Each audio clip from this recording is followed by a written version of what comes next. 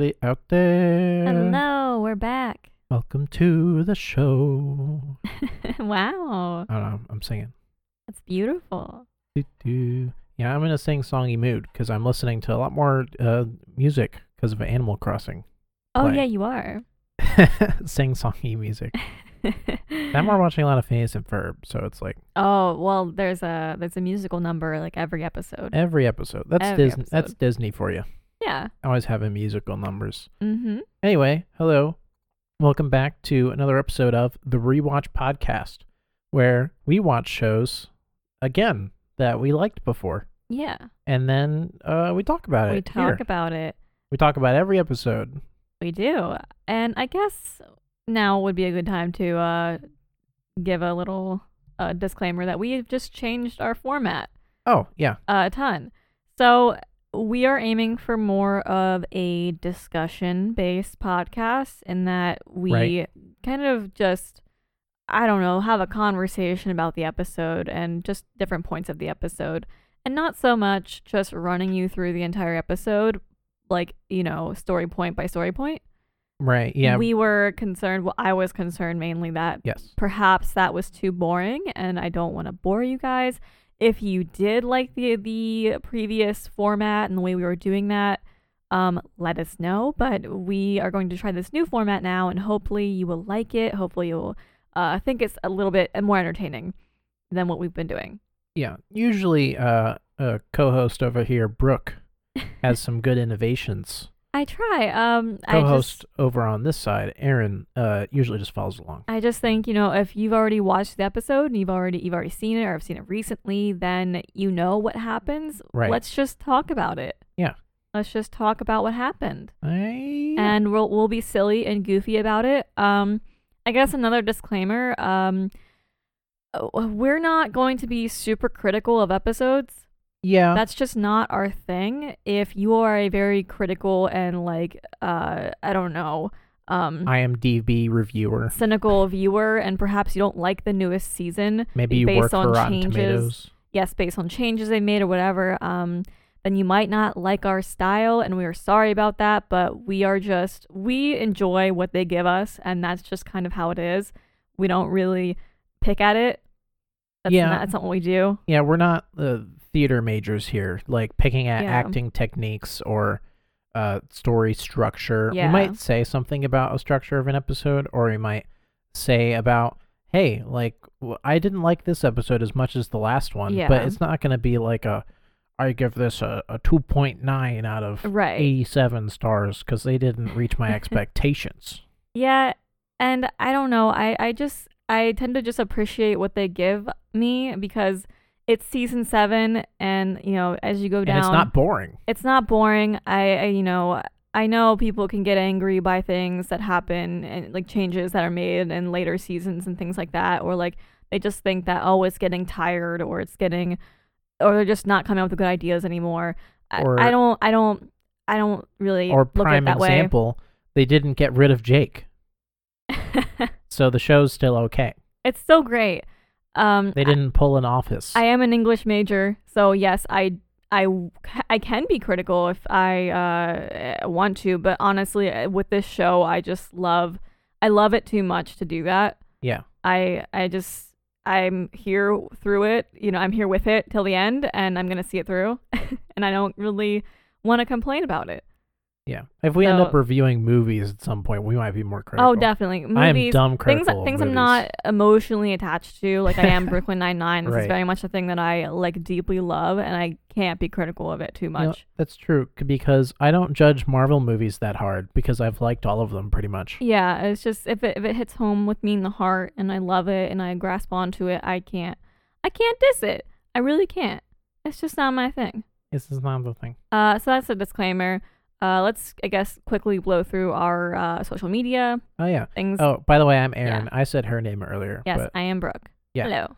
But yeah, and currently, if you haven't figured it out by now, we're currently watching Brooklyn Nine-Nine, as all of our episode titles and the episode title of this would reflect, I guess. Yes. But you can find us on Instagram at TRWPod, and we have an email by the same name at trwpod@gmail.com. You can DM us or email us on either of those things. We also have a Facebook page, Alternative Bird Podcasts, which covers this podcast and any other things that we'd like to do in future. We consider this the start of many things that we'd like to do in the future. It is the start. Yes. So Alternative Bird is kind of like an umbrella. I don't know. It's an umbrella term. It's our company. Right. Eventually, when we're 50 and maybe we've started something. Right. Exactly. Yeah. But yeah, those are our socials. And then if you could follow us and, leave a nice review on whatever you're listening to this podcast on, that would be great. Yeah. Okay. Let's get into this actual episode. Brooklyn Nine-Nine, Season 7, Episode 9, Dillman. This was written by Paul Welsh and Madeline Walter and directed by Kyra Sedgwick. Ooh, I would have said Kira, but Kyra makes sense. I guess so. Huh, okay. Well, there's a cold open, yes. Which this style of show often has. It does, and this is another cold open that connects to the entire story. Yeah. It's not one that is just like here's a funny little scenario, and then it's separate from the whole story arcs. Yeah, which I mean, honestly, when the cold open isn't at all attached to the episode, the episode's gonna be chock full of jokes. It's gonna be like it's gonna be real stupid. Like good. It's gonna be just real funny, real silly. Yes. Yeah. So in this one, Jake submits a resume to be on the task force that Holt is on the hiring committee for. It's like, I don't know what the task force is doing. They're tasking by force. Tasking by force. The resume was going to be a rap presentation, but Jake dropped it upon seeing Holt's humorless reaction. And Boyle joins in during the conversation to do like his scripted rap portion of like the presentation, and Jake was like, no, never mind. That actually was never the plan, and this was we're never all adults. A rap, and that wasn't even lyrics I gave you.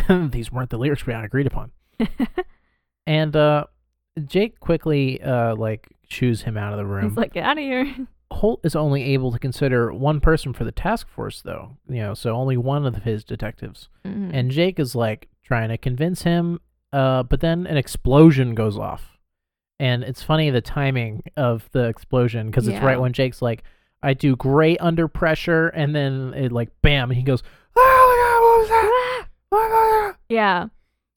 That's funny, though, he says that, because that's going to carry on to the first thing we're going to talk about. Right. Yeah, he screams. He screams. So, first of all, we have a synopsis for you. Second of all. Second of all. Sure. Yeah. So a box was planted on Jake's desk that exploded, and it bombed Scully in red glitter while also causing significant property damage and compromising evidence. Oof. Seemingly a prank gone wrong, the precinct is engaged in a classic whodunit. Or a who has done this? Who has done this? All right, so Jake, what? He said that he it does great under pressure, which is funny because Supposedly. we get out into the bullpen here, and they're just kind of surveying it. It's a lot to take in. Scully is covered in red glitter. Oh yeah. He looks like he was shot in the face, but like with glitter. It almost looks like it's painted on his face. Mm-hmm. And by a makeup crew. As they're trying to figure out like what it was, who did this, emotions kind of escalate. And so they all start pointing fingers at each other. And they're accusing one another of like committing the prank, and they end up screaming at each other.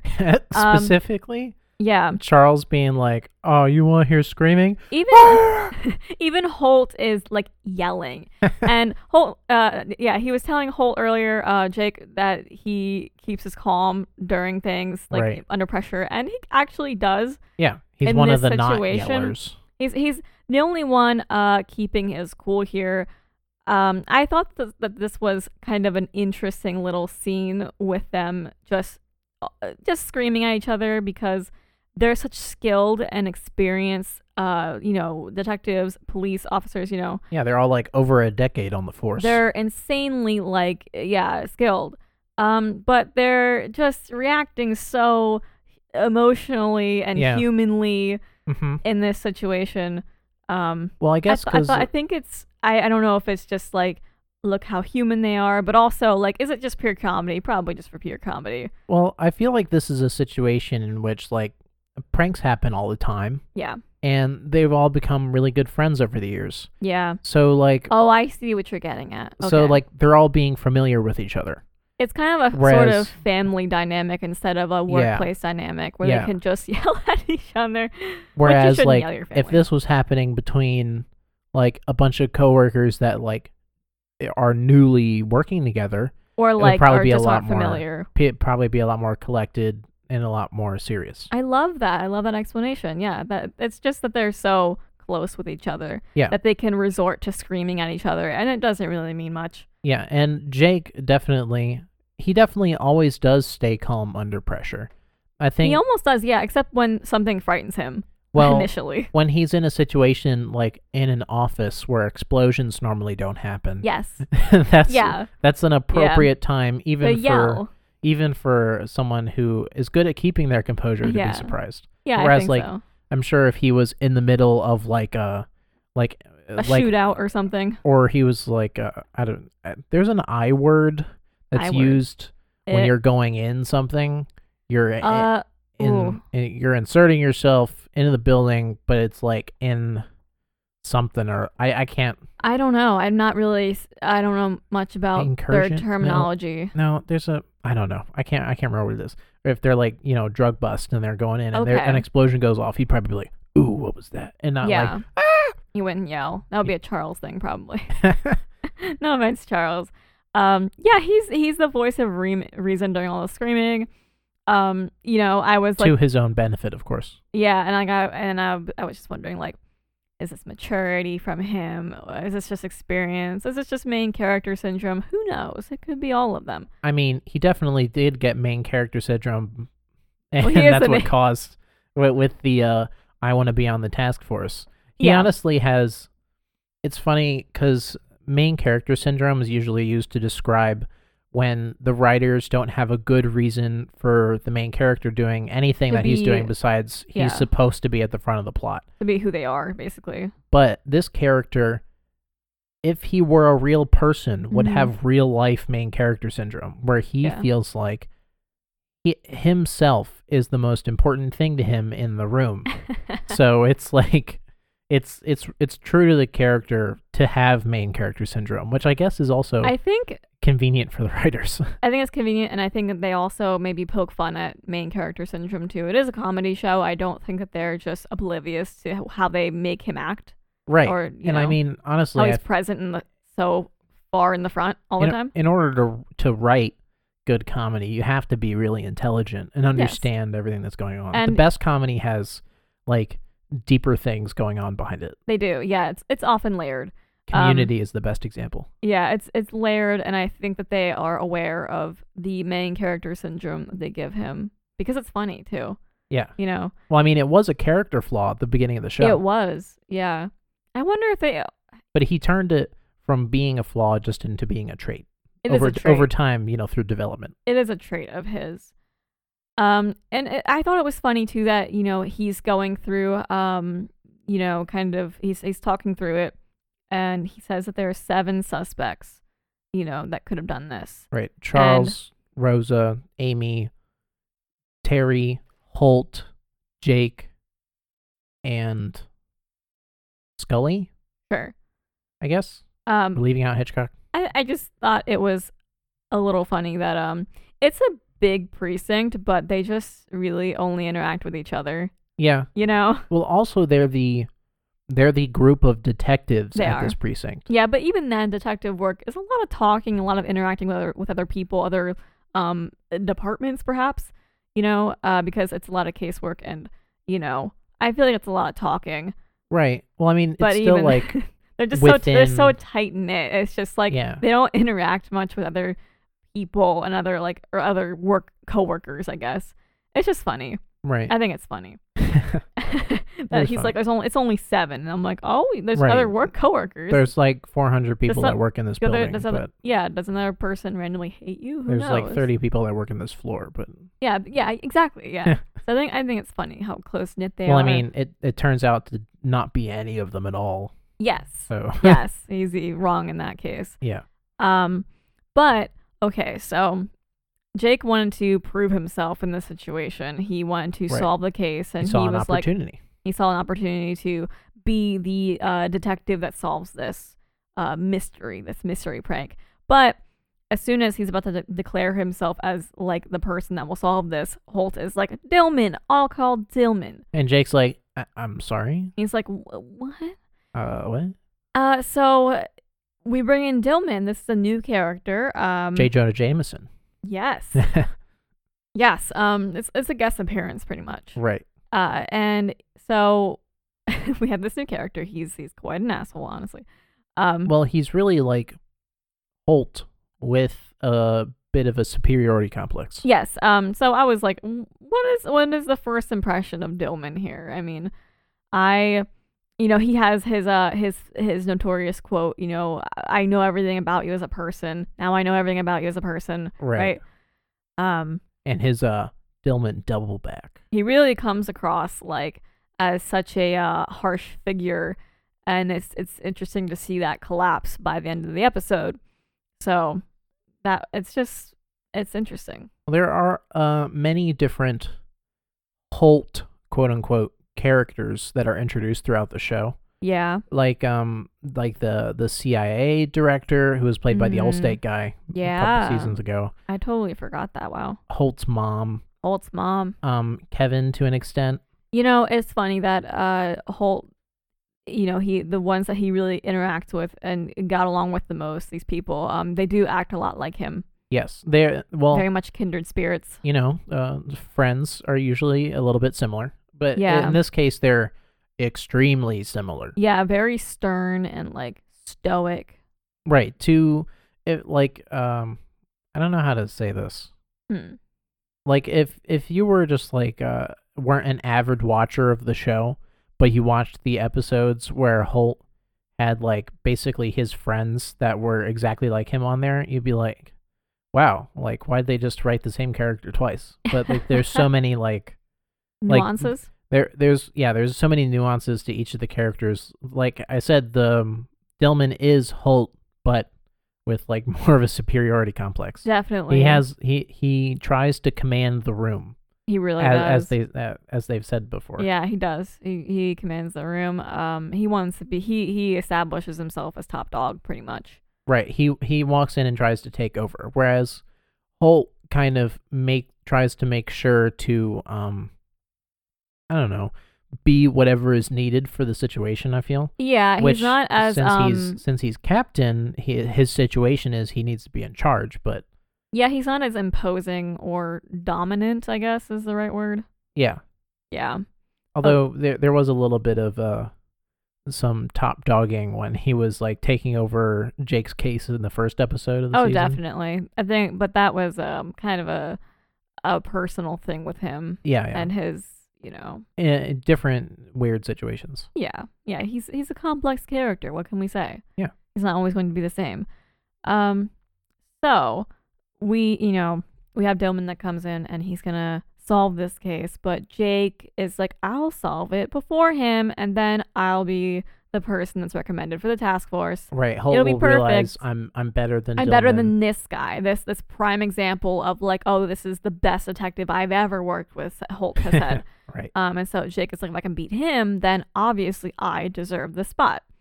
So I was wondering, do we think that Jake's need to solve this case before Dillman, in order to be like the best in Holt's eyes, is also stemming from a little bit of personal jealousy, perhaps? Because Jake has referred to Holt as a father figure several times. Sometimes accidentally.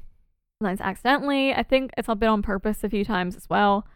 And I was wondering, like, first and foremost, it's probably just he wants to be on this task force. He wants to be the one that's recommended. But I'm also wondering if there's a level of personal emotion that's coming through too, that fuels it maybe. Yeah, that was his original thing, was like, I can use this to get on the task force. But then like Holt brings in somebody else that he feels like, and Jake's like, oh, I guess Holt feels as though I am not the one to do this. Mm-hmm. But I mean, honestly, Jake was probably thinking about it too deeply there, and really Holt was like, I need to bring in someone from the outside that couldn't have possibly been involved in this event. Yeah, because Holt wanted someone that was going to give an objective approach to this case, but which really it really couldn't be Jake because it bombed his desk.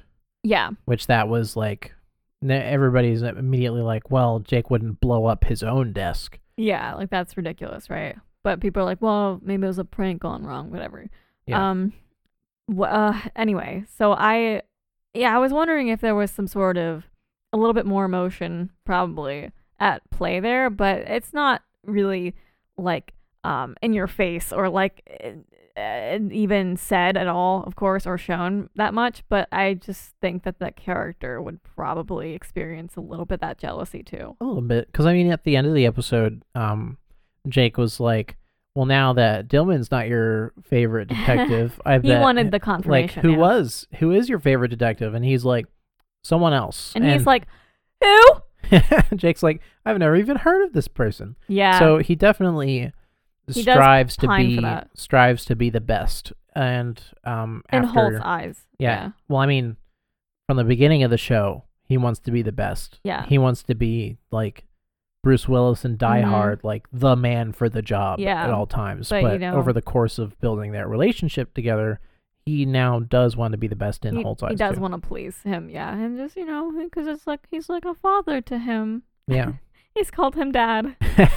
Would you like to play a game of catch, son? Oh my God. Yeah, I like that very much. That was, yeah, I like that very much. That was good. So, moving on from Jake's probably personal feelings here. His weird father issues. Yeah, so just a thing I wanted to point out because I thought it was just a plot device happening here. So we've established that Jake is getting the classic main character treatment, and because he's the main character, and we just talked about that, how that's how he functions. Irony, whatever. And everyone's buying into something they shouldn't, while he remains skeptical and is essentially the underdog of the situation.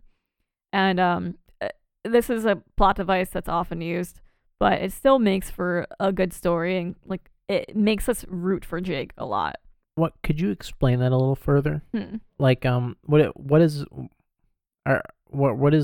he rooting for that everybody else isn't? No, we're rooting for him. Oh, the audience is rooting for him. Yes. Okay. Yes. Right. Does that make sense? Okay. I'm saying that he is the underdog of the situation. Right. And when we have an underdog, a case of an underdog, it causes the audience to root for the underdog. Right. And so it gives us kind of more of a motivation, like a personal connection, I guess, to Jake, to root for him because we want him to see him succeed, Right. We don't want some dude to come up in here and like just show up our boy. Steal the spotlight, whatever. It gives, I guess, a motive for the audience, and that's just a plot device I noticed happening. It's a common one, but it still works. It always works. It's weird. It's weird to think, why does that work though? Like, I don't know. Is it because like it has to be the right person or right character? Right. Is it story. Like us as like the audience are usually not in a case where we are in the upper hand, or everybody thinks about like, yeah, I'm usually the underdog in every situation. Yeah, it creates a lot of relatability. And that, everyone often does feel like they're the underdog of their story and they're going to come out on top. And it makes us feel, most of the time, as an audience, as a collective audience, we feel connected to that, right? That's true, yeah. Yeah, relatable. I'm all about abolishing systems. Me too. Yeah, so that's what's going on here. Yeah.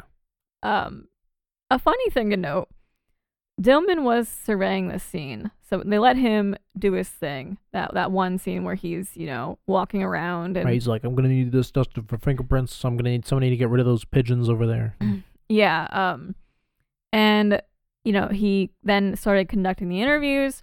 He started with Rosa. And I noticed that we are witnessing Holt fangirl over him. Which is really funny to see Holt fangirl over somebody because it's not so common at all. Yeah, I think I can think of one other time off the top of my head that happened, which is when he met like the like a guy that like played the oboe in some sort of orchestra. And when they were trying to figure out who stole that guy's instrument or whatever. Yeah. And he was definitely a little starstruck because that was the guy that played the oboe in that thing. The guy that played the oboe. I don't remember which instrument specifically it was, but it was a woodwind. I remember that. It's fun seeing Holt fangirl over a person because, like, he has such a big smile. Yeah. When it happens, it's so cute and it's delightful. He knows the guy's specific moves. Yeah, he's like he's doing. Now he's gonna do the double back, and he's like, double back. He's like, oh, he said the words. What a treat! What a treat! That's so cute. I don't know why I just love that so much. I feel like that was definitely. It's like fan service whenever they allow Holt to kind of act outside of his usual character. Yeah, when they let him emote. Yeah. Basically. Yeah, I think you're right. It's funny because they also do fan service the opposite way where they have him go so deep into his character, it's like you don't even expect that. Yeah. Like when he... Wait, is that on the future episode? Which one? Where he like read his children's book where he was reading Elevator. Oh, that was a later episode, which is funny. We get a peek at Holt as a child. We've had a couple of those before. Specifically, I think in the episode where we had his mom. Yeah. Yeah. There's like both kinds of fan service. Him being him, which is just great, and then him emoting, like you said. Yeah, because it's so unexpected. It comes out of left field. You're like, what? Whoa, who are you? Uh-huh. Speaking of Holt's emotions and emoting, I guess. Jake says that Holt is not the joyless robot he once was. That's true. And Holt was like, is this about that time I ate a burrito? I was pressured into it. I was pressured into it, Yeah. But Jake's statement is true. And I think that this is very proven by his arc as a beat cop. Remember? Like, literally just several episodes ago. Like 2 episodes ago, he was still in there. He was.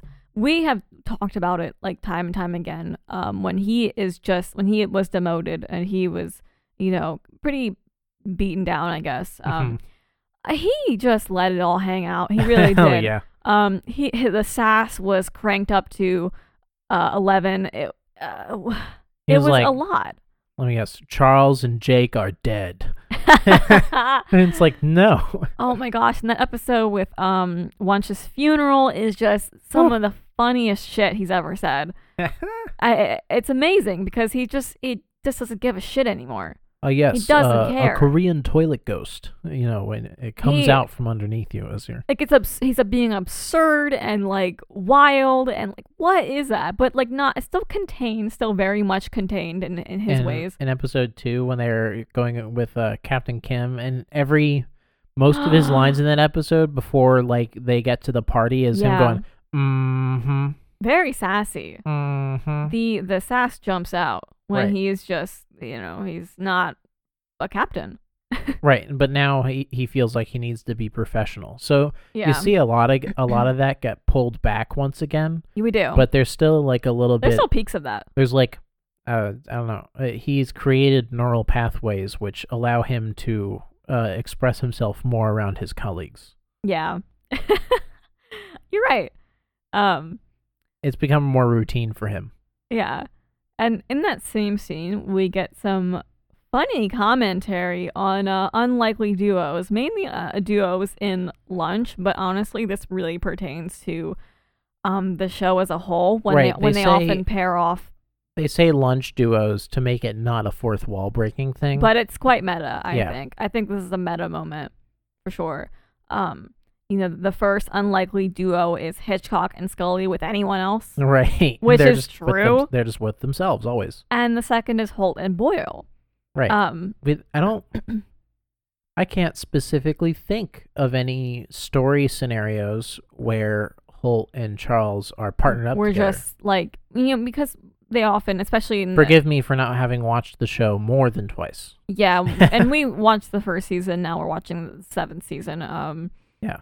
I mean, obviously we've seen the entire thing before, but like in terms of rewatching it, right? But we skipped around to cover the newest season. Yeah, we've only rewatched the first season, So we are in the process of rewatching this as we do the podcast. Yeah. But yeah. I can't recall as like a story because they have like story A, story B oftentimes. Did they have did they work together in a heist once? I can't remember because a lot of this when we first watched it we blew through it, so a lot of the stuff is totally lost now. Binging ruins your memory. So I can't remember at all, especially later episodes. I don't remember. Yeah. But yeah, there's definitely like, I'm thinking, what's another? Amy and Charles. Amy and Charles is a good one. We don't see that a lot. Yeah, that's true. But I feel like everybody partners up with each other a lot. Yeah, and Jake is often partnered up a lot with different people. Well, because he's the main character, so he has to be dynamically available. Always. But I think most of the time when Terry's involved with Jake, Charles is also usually there. Yeah. That's usually a trio. Mm-hmm. Yeah, but... A Doug trio. I thought that was funny. They sort of pointed it out because the show does function in terms of like not having so these subtle different stories. Self-commentary. Yeah, they have these stories going on at once, and there's often pairs or sometimes like 3 people at once. Yeah. And we often don't see Holt and Charles doing something for an episode. Mm-hmm. So that's funny. Almost breaking the fourth wall. I love that. Yes. Also during this scene, this is a big scene. This scene that happens with the interview and they're behind the glass. Right. Yeah. It is revealed that Holt had offered the task force position to Boyle. Jake is clearly disappointed by the news, but Boyle isn't planning on taking the position. I was wondering, what does it say about Boyle as a detective? Because I think it says some great things, And then, I guess we'll get to this later, but I was wondering about like Jake's, I don't know, him as a friend, like how he functions like as a friend to Charles. Anyway, this whole scene we're gonna talk about was gonna speak to those questions a lot. Yeah, but, I mean, I feel like I feel like Charles's reaction is more about that him as a father takes precedence. Yeah. Over everything. It does. Nicolaj is his whole life. Right. That's his baby. So he does put that first, I guess, before being a detective. But the fact that he is offered this position says a lot about his capabilities and his skill as a detective. And, he is so often portrayed, he is the comic relief. There's a lot of comic relief, but he is a main source of comic relief. He is wild and goofy and silly and uninhibited. He is a lot. He's a lot. So to see him put in this light of like, he was the one offered this position, it's like feeling like the weight of like, oh, remember he's a like really capable detective. Remember that? Yeah. Remember that he's actually really good at what he does. Yeah, I love those moments. It's because they never show him. They show him being like kind of like a fumbling weirdo in like personal situations. Yeah. Where it has to do with like friend to friend situations or Boyle interacting with the world. Yeah. But they never show him being like a fumbling weirdo when it comes to his professional life. No. They don't portray him as a bad cop. They portray... No, that's Hitchcock and Scully. Yeah. They portray those two as bad cops. So there's a difference in like these comic relief characters that, one is still capable than the other pair that are ridiculous and don't really do their job. Right, they didn't stick a Jar Jar Binks in here. They didn't. But I love those moments with Charles where it's like it's ham-fisted a lot, his ridiculousness. Also, I'm sure that when Holt was considering, he might have considered Charles because Charles hasn't spent a lot of time at like the head of a project. Yeah. Maybe he was like, hey, this is your chance to, get some really nice experience under your belt. Like, Rosa was in charge. Rosa and Jake were in charge of that drug busting task force. Yeah. It's like a timing thing, probably. Like, hey, it's your time. Amy's a sergeant now. Yeah. Terry's all good. Yeah. Like, Charles is the only person in the group, really, it seems, that doesn't have any, like, large accomplishments in his career. He has he has a really good history, He's just but very there's stable. Nothing, right. Nothing that stands out. Yeah, I agree. Yeah. Also, regarding Jake, he was actually very concerned about Charles's reasoning for not taking the position. His first instinct was to question, because Charles is just that friend that will, like, you know, kind of put you first. Which is rare, I must say. Jake wanted to make sure that the reason that he wasn't taking it was on, like, his behalf. Like, are you sure that this is for you and your child and not for me? Because this can't be for me. Right. You know, that speaks a lot to Jake as a friend. He had a really bad initial reaction. It wasn't even that, like, terrible. It was just very, like, hurt and disappointed, and he had to get away before he said something rude, probably.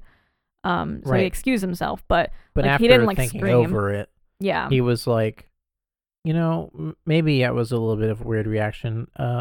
Please, like, he was like, make sure. What am I saying?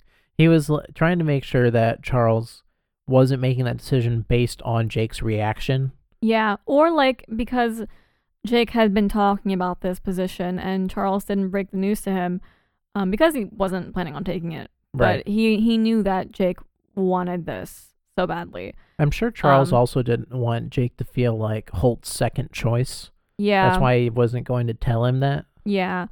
Also, I don't know, I appreciate Jake that he's Charles is it's a weird friendship, because Charles is a friend that will, like I said, put his friend first, and he's very selfless and so ridiculously encouraging and not self-centered, and that's so ridiculously rare to find in a person. But this is the kind of friend where you have to watch out for them.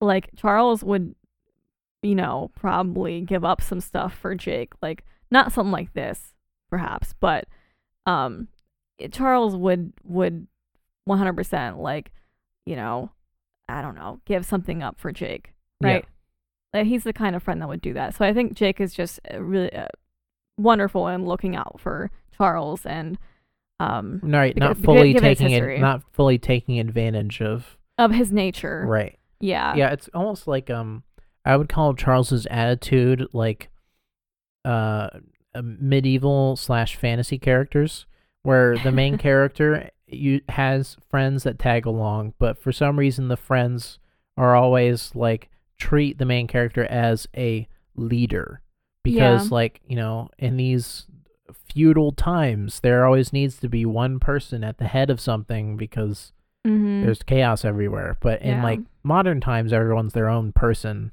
expected to look out for themselves, at least in like American culture, I guess. Yeah. Yeah. That's funny. That's a good comparison. He's a helpful elf. That's a good comparison. I like that. A loyal bard singing his songs. He is a bard.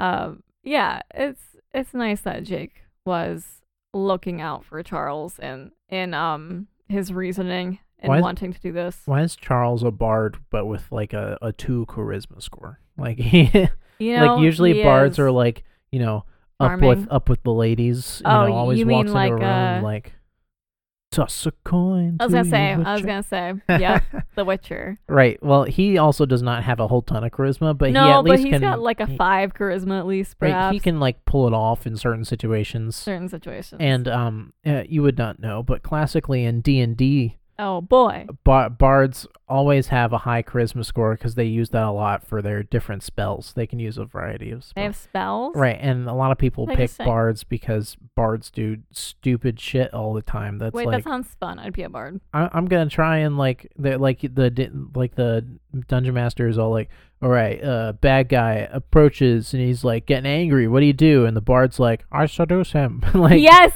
yeah. And everybody's like, really?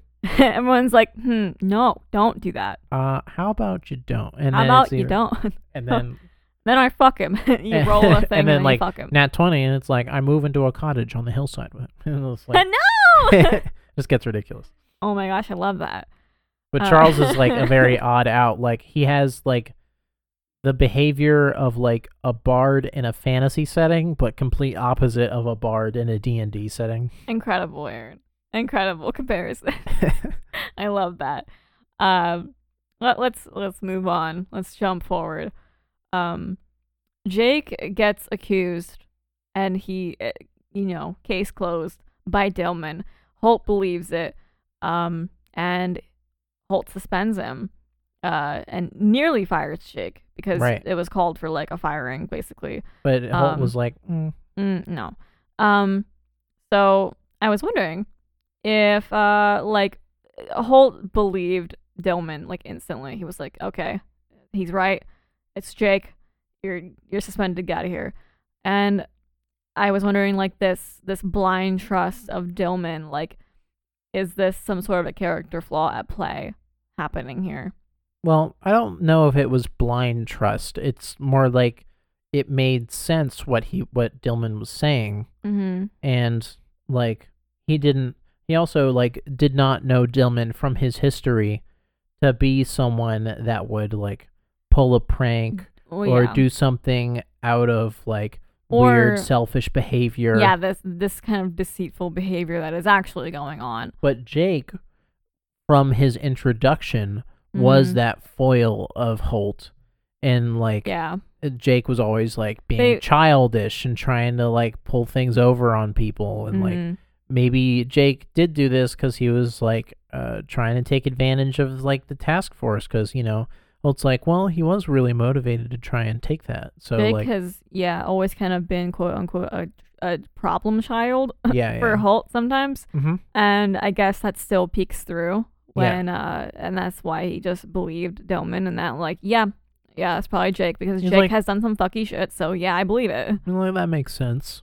Yeah. Which also, like, at the end of the episode, like, Holt is like, I've lost a lot of respect for you today. He says that to Dillman. Because he's like, he now has learned that, in dire times, Dillman is like moves to some more uncouth behaviors. Very shady stuff. And it's ironic because it's different than what Holt introduced him as, like, in the beginning. This cop that was, or this detective that was, that hated dirty cops.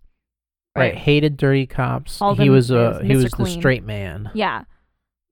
So that he's going against this supposed nature that he had, where he didn't like dirty cops or corruption of any kind, and now he's being shady and being like nearly getting someone fired for something that they didn't do. And I feel like Dillman was doing something that often children do with their parents, where it's like the kid falls into a bad situation, but instead of like going to the parent to try and help them like fix what has happened to get some help, they like weave a weird story around the whole thing to try and make it look like nothing was wrong, while they try and secretly get their parents to think that it was their idea to help them. And now it's like, well, there would have been a lot less trouble and a lot less respect loss if Dillman would have just gone to Holt and been like, hey dude, I'm having like a really rough patch in my career. If you could like help me out with a recommendation. Literally, he probably could have gotten a recommendation and gotten a job. Yeah, that's some serious ego happening, because he could have just kind of, I guess, humbled himself and said, like, I'm reaching out for help here. But instead he came in as like still the top dog, still like the guy that commands the room, as we described him, and wanted to maintain that facade because he loves it. that's a character flaw that only like shows itself in dire situations. It's something that doesn't appear all the time, where you realize that somebody that has a strong people-facing behavior, that when that reputation is put at risk, the perception of you, right, the person's like, shit, well, I can't let anybody think that I blinked in this situation. Mm-hmm. But whereas really most of the time it's more respected, or it should, I feel like good people more so respect like someone showing that like, hey, this is rough and I need help, rather than like humanity in the situation. Right. That like I think you're like I don't know. I think in most cases you'd probably be a pretty like shitty person if you were like, wow, I guess you were really weak to come to ask me for help. That's like a villain thing to say. Yeah. Yeah, I know, and I think it was just Dillman didn't want to lose any respect from Holt, but he played himself, and he did lose a ton of respect because he fucked overthinking. Up. He fucked up. He kind of ruined his reputation now. Yeah.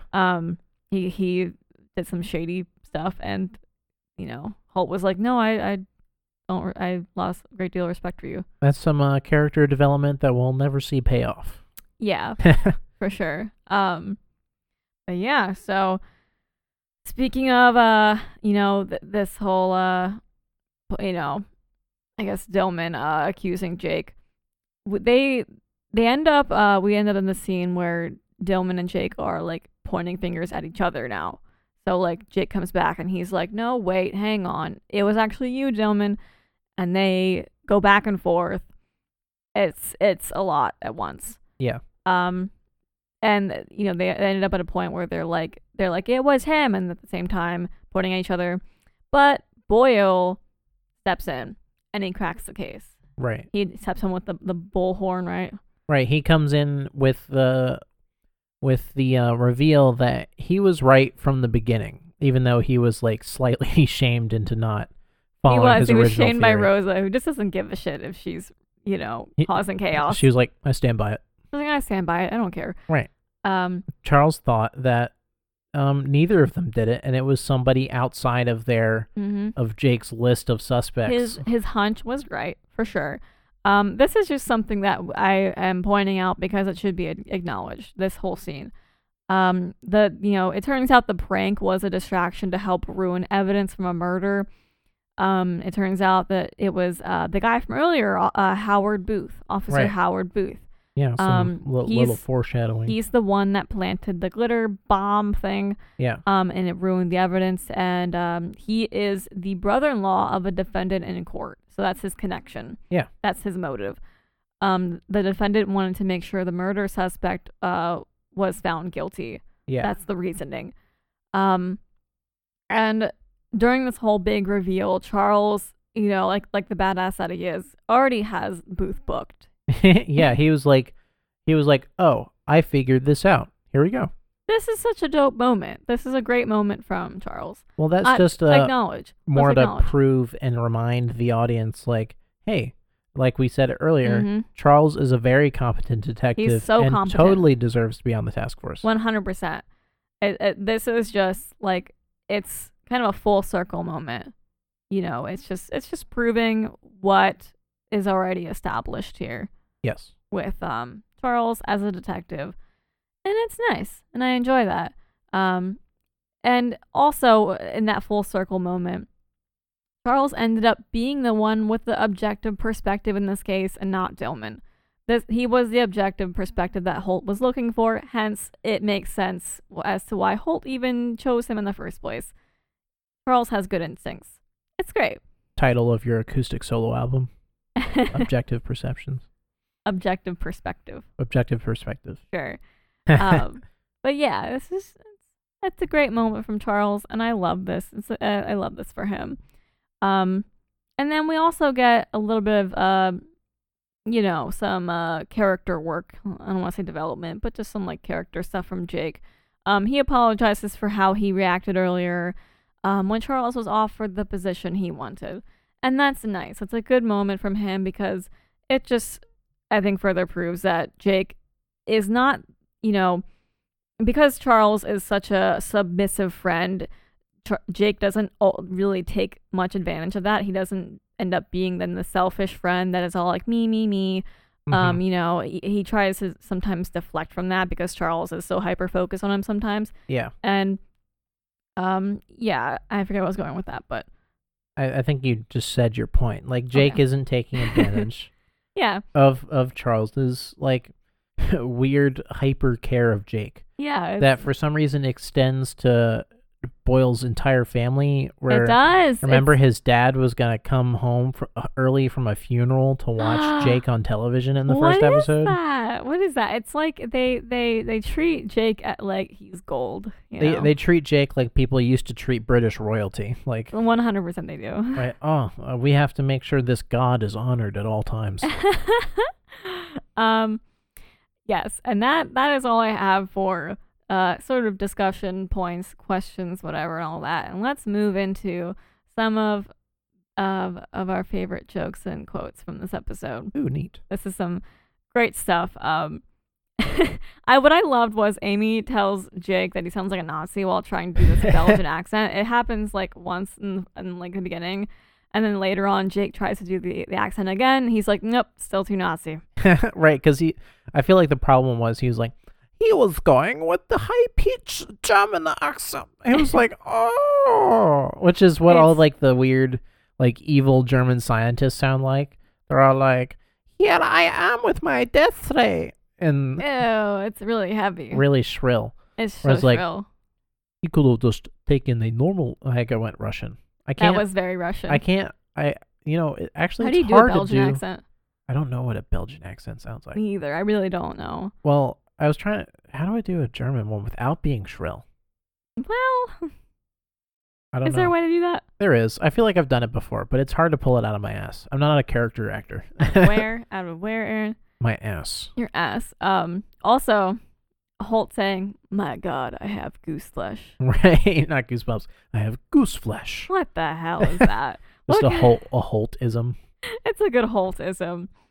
And then I loved this little interaction where like Dillman says something. He's doing his Dillman thing and Charles gasps. And Jake is like, don't gasp for him. What are you doing? I'm sorry, it just slipped out. And Rosa walks by, title of your sex tape. And Jake is like, yeah, obviously, title of sex tape. Everyone's taking my stuff. Right, that's Jake's thing. He says title of your sex tape. He's throwing a temper tantrum because everyone's being cooler than he is at the moment. They're taking his usual quips. Yes. And my last thing that I just thought was hilarious was during Boyle's big reveal when he is solving the case. The room that he is trying to command gives him advice on doing big reveals. They say not so much waffling, command the room, pick up pace. They're doing like confidence coaching on the spot. On the spot, and it's so funny. Like I thought it was so cute. Like it was cute to me. Right, and Charles took it literally. He was like, okay, yeah. Right. Yeah. He's right, because he kept going like, well, I mean, what I thought was that possibly. Yeah. And Jake's like, and Jake, Holt, and Dillman were all like, chime in. They were all like, hey, you need to be confident in what you're saying in order for people to believe you. Like, they give him constructive criticism on like presenting, right? Because he doesn't do it very often. It reminds me of like something like my mom always said to me. It's very much like a parent moment for all of them. Because I would always be like, I was going to, and she was like, were you or are you like? Yes. Those are some of my favorite funny moments from the this episode. Two more I'd like to add. Add them. Go ahead. When Scully is covered in glitter at the beginning, yes. He's like, I don't know, I can't feel my face, and Jake was like, well, no offense, but is that something you could normally feel? And then Scully's like, oh, well, I guess I'm fine. He can't normally feel his face. He has so many things wrong with him. He has so many things wrong with him. And then Terry accidentally smashing a window while trying to shut it gently because he forgets his own strength. Oh, that was so funny. And that was in the little compilation where Boyle tries to like throw a football in the office and the bullpen, and it breaks. Boyle's the window. trying to bro out. Bro out. He's like, yo, catch, bro. Catch, bro. He can't throw it properly. That is not Boyle. Speaking of Boyle, I have a Boyleism for you. Oh. Charles supposedly went through a year-long phase where he called everyone babe. That is so Charles. What's up, babe? That's so weird. Hey, babe, can you take a look at this file? That's so weird. He's calling everyone babe. And he was like, I forget. Did you guys like that? And everyone went, no. Absolutely not. I love him. Don't do that. Oh my gosh. That's fantastic. Moving on. Some character knowledge. Holt loves clunky acronyms. He finds them catchy. Right. This has happened before with oh my gosh, what is that from? What, the black gay police like officer? Yes, his organization that he started. Right. That he like founded. Right. I totally forget the acronym, but he is like, yeah, it's a good acronym. Right, and it just had some like random like bauga something. It was a very large acronym. He likes large acronyms. He loves them. And for some reason he can like always I commend the actor for like memorizing the order of those letters and saying them correctly. Seriously, Andre is really good at the very technical stuff that Holt has to do. Yes. Yeah, I love that. Which I mean, as me and Brooke watched an interview with him before, where most of his acting history is in very serious roles. Yeah. But so he has some like, whereas most of the Brooklyn Nine-Nine cast, besides I guess Terry, who's done like action movies, but like they mostly have like improv comedy, like up background. Yeah, and also he doesn't have like comedy experience, so he's playing this cop that is serious but also hilarious. Right. So he has to kind of bring in some of that serious acting in his other work, but have this comedic twist and effect that happens through some of the drawn out pauses and his serious tone and all those things. That those little details that we love about Holt. Where am I? Okay, so Rosa takes BuzzFeed quizzes and gets angry about her results, which is, what is she doing? Why are you taking BuzzFeed quizzes? I used to take quizzes a lot. I used to take a ton on Facebook. I took quizzes before BuzzFeed existed. I took them on Facebook. I took a ton of them on Facebook. I Googled random websites. Why? For quizzes. Oh my I gosh. went to quiz websites. Incredible. Jake and Amy have an accountant, and the accountant who is a woman hates Jake. Yeah. For also never saving his receipts. Seriously, like what? That's cool. They have an accountant. I wish I had an accountant, but I don't. And Charles was a cleaning lady in college. That's a great little detail. Thank you, Charles. I needed to know that he was. I guess there's no real word for a cleaning man. And then Rosa watches a soap opera on a different floor over lunch so she can watch them in private. She watches one in particular that she used to bond with her mother. So that when the relationship wasn't so great, like she used that to bond with her. And I just had to pause at this moment where she said that, she used this show to like have something to talk about like with her mother. Because I thought that it was great for this show to have a little bit of this kind of realism and family dynamics and just a little glimmer. The show is so often so silly and goofy, and we don't get, I think what I'm trying to say is these little nuggets of realism are just so lovely when we get them, because it's such a goofy and lighthearted show. And they're always really on point. I just had to commend them for just, I don't know, this tiny bit of realism that hurts your heart, in such a silly and goofy show. Well, they have the same kind of methodology as like old like 80s and 90s sitcoms, where there was like, there was that random one episode in the season where it's like our children main characters learn about alcoholism and like learn oh about, my goodness, or like, is this a Full House? Right, there's like a lesson, like it's mostly a comedy show, but like while there is a lesson at the end of every show, there's some episodes that like the full episode is like, oh shit, we're dealing with something real here. Yeah. Whereas like, because this show did it before with like, in my favorite example, when Terry was getting frisked by a cop just because he was black. He was getting profiled. Yeah, that's a really excellent point to bring up, because it's the show is I don't know, it's a little different in that it really does hit home with a lot of important topics, and it'll come out of nowhere almost, because it's such a silly show. Yeah. That when they do give you these moments of realism, it hits hard, and it's oftentimes a lot of things that people as a massive audience can relate to and know of, and just, I don't know, it's a collective experience, I guess. That's why like I had to like just kind of pause at that little comment she made, because it made me think like there are probably so many like viewers out there that like I'm sure related to like that tiny nugget of realism, and like, being like I feel that, I get that, well, I mean, like, I thought that was just, I don't know, that's a like nice little touch. Relate to that, because I mean, when I was a very angsty teenager sometimes, and I, as teenagers are, I did not have like the best.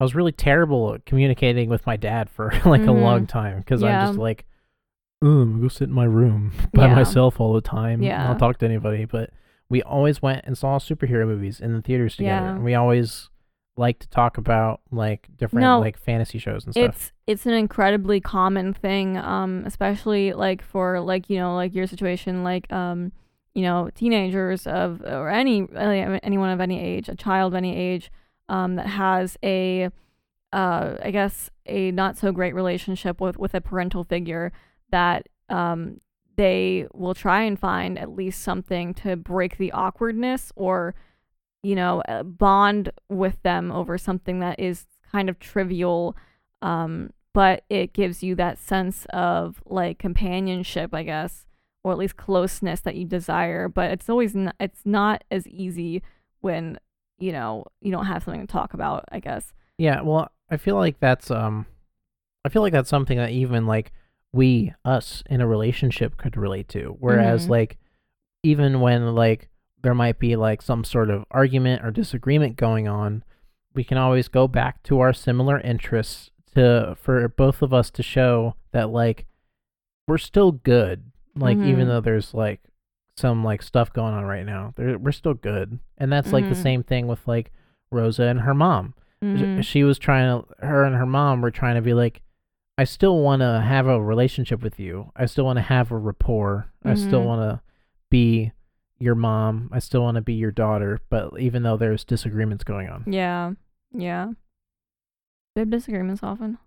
Not often, but like there were times where it's like we have like a argument about something, and then we'll like watch TV for like an hour, and then we'll get back to the argument with like with clearer heads, with a calmer attitude, I guess. Right. Yeah. Because I definitely do not handle any situation well at first. No, you don't. When I have to bring up something, yeah. Ew, are we talking about our relationship on the podcast? That's not air or dirty laundry. Well, why not? This is not dirty laundry. I just said we're good. We're good. Everybody has arguments. We're engaged and we're in love. It's healthy to have arguments, which honestly it is. Which is not arguments all the time. No, like, it's not healthy to be constantly arguing. I'm gonna say disagreements and talking through conflict is what I'm gonna call it. Talk throughs. Right. Instead of like I'm gonna yell, ignoring it. Like, obviously, if you've I didn't realize that, because like in my last relationship I was in, I was definitely like, we never argue about anything ever. And it was like, because I feel like we were ignoring some core issues. No, I was also in a relationship that for a year and a half where we did not argue once. Not once. There was not one argument, not one disagreement, not one like, hey, this makes me feel weird. Like, just trying to remain, like keep the facade of happiness and pureness, as not to taint the relationship or make it feel like, oh, are we not in love anymore? That's so scary. Like, you have, and when something's wrong, you need to talk about it. Right. You shouldn't feel as though you need to make sure that the other person is like, oh, cool, they don't get angry about things. Oh, this person's so chill, I can do whatever I want. Right. And like, then, no. like, shitty behavior and, continues. You know, often, you know, when you do hold that stuff in, and it triggers a lot of resentment later on, and it just turns the relationship very sour. So you gotta be careful. Right. In what you hold in. We did get a little taste of that in the episode where we dealt with Rosa's parents directly. Yeah. I don't remember that episode too well, so I can't wait to get to that one so I can talk about it. I don't remember most of the meat of the episode. I just remember, I feel like Jake went along with Rosa for to be with her parents, for her to come out to them. Mm-hmm, yeah. As bisexual. Right, yeah. They didn't take it well, I'm sure, and then there was reconciliation, but then there wasn't. I don't really remember. Well, yeah, because there was other problems besides that. You know, we know that Rosa was in juvie for a bit. Yeah. She acted out a lot as a kid. So, and her parents, instead of, you know, helping her through things, were like, wow, what a shitty kid. Let's get rid of that one. Yeah. Yeah, I don't know. Did we just bring down the mood by talking about serious things? A little bit. But no, I had to point out, because they just like they've done before. They just have these little moments where it's like, that felt real. Yeah. You know, that's something that a ton of people can relate to. Oh my God. It's just, they have these tiny moments like that, or sometimes even episodes that are all centered around that kind of stuff. So yeah, I had to just talk about it and bring that up, because I'm sure lots of people could relate to it, as they often do, when they talk about such, I don't know, touchy topics or situations. Yeah. Anyway, so last two things I wanted to bring up. I wanted to talk about lessons and takeaways. Oh. I think that some of the takeaways here, besides having a good relationship with people through entertainment, people change, and they won't always live up to your idealized version of them. Yeah. That happened with Holt. That's interesting. Because usually when we talk about people changing, it's usually people can change for the better. For the better. But sometimes, you know, you see new colors, and they weren't as good as you thought they were. Yeah. Yeah. Holt had to kind of experience that the hard way with his admiration of Dillman, and he just finding out that he's fallen so far from grace, and here he is doing some really shady stuff. Right. I'm sure that was the thing where Holt went home to Kevin and said I'm really surprised at myself for not seeing that in him, but you know, I guess he's changed. Yeah. Yeah. Because Holt does pride himself on knowing people very well. He does, yeah. And then be happy for your friend's accomplishments. Yeah. That's a nice little takeaway, I think. Yeah. And Jake does end up being happy for Charles, and he ends up actually forcing Charles to be happy for himself. He literally forces him and says, no, you just take it and stop. Take the win, Charles. Stop simping. Yes. Take the win, Charles. Right. It's a good I feel like that's a really good one, because there's I don't know, there was a lot of struggle especially within the last 2 generations of people are trying to be good for themselves, because they're a lot of people weren't raised in an environment of very much encouragement of every part of somebody's individuality. Mm-hmm. So now, as adults, some people take it to the extreme where they use our current climate of empowerment to take an extra advantage and only empower themselves. Ooh. And then there's people that are still not getting the point of the empowerment, and they're not empowering themselves. So then they're just oh, I'll just empower everyone else. Like they're the Charles of the situation.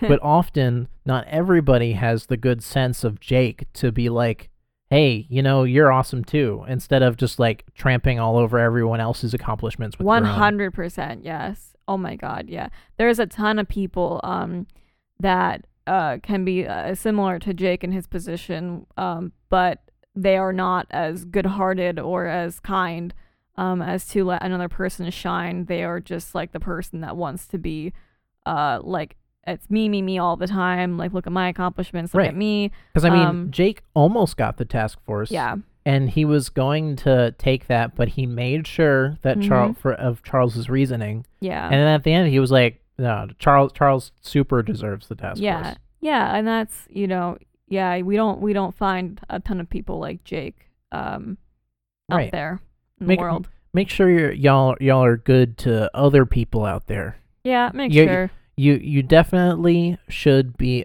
bringing yourself up. Mm-hmm, Self-care is a thing. Make sure that you're not, doing any like weird. I don't know. It's tough to have a good vision of yourself sometimes. It is, but also like don't have too good a vision of yourself. Don't put yourself on such a pedestal that you think your accomplishments are the best accomplishments, and even if you are super accomplished, like that doesn't diminish anyone else's smaller accomplishments. Like that, say like, I don't even know. I can't give you an example. You don't need to rain on other people's parades. Basically, yeah. Even if it's disguised as relatability. Yeah, so encourage others, empower others, empower yourself, but don't do too much of one, I guess. Yeah, don't overdo it on one or the other. Yeah. That's our takeaways. That's our lessons for you. We hope you enjoyed it. This was a long podcast. It was only 11 minutes longer than usual. Oh, sweet. That's actually really good. An hour and 11 minutes we're sitting there. This was a ton of talking. Did you guys enjoy this more? Yeah, I think I enjoyed it more. I think this would be more fun to listen to. It felt more fluid. But also it's just a lot of kind of talking out the ass, and hopefully that's more entertaining, and it gets you thinking, and maybe you're also participating in the conversation, but like we can't hear you, so we're sorry. Maybe you're yelling at us right now. We don't know. So if you like things coming out of our asses, you can email us trwpod@gmail.com or DM us on Instagram at trwpod. Tell us how you liked the episode. Tell us your thoughts on this episode of Brooklyn Nine-Nine. We can, comment on your comments on a future episode, maybe. Yes. And don't forget to follow and rate us on whatever platform you're listening to us on. I almost said watch. This is not a visual thing. It's not visual. Yeah, but we like to see those follower numbers going up. We do. It makes us feel like we're creating a show that's enjoyable. Yeah. Thanks so much for the continued support of the people who are listening. Thank you so much. We recognize you, we see you, and we love you. Seriously, it means a lot. We just, like I said, we don't get to see you guys, or like we don't hear from you very much. Like we don't know if you guys are enjoying this or here watching, listening. Whoops. Yeah, I always felt like we feel like, are we talking to nobody? Podcasting and internet stuff is like either you're shouting into a void and then suddenly the void talks back. Yeah, like it's right? not it's either no one's talking to you or hundreds of people are talking to you. Yeah. So it's good to see you guys listening and see you even interacting. DM us, love us. Yeah, thanks so much. Thank you. And I think with that, we done here. We're done. All right. We did it. Yeah, let us know if this was good. I just want to make this as enjoyable as possible. Right. I have never run a podcast that this is our first time doing this. Yeah. I'm just like, what is the best format? I don't know. So yeah. Yeah. All right. Well, goodbye. Bye. Bye. Bye.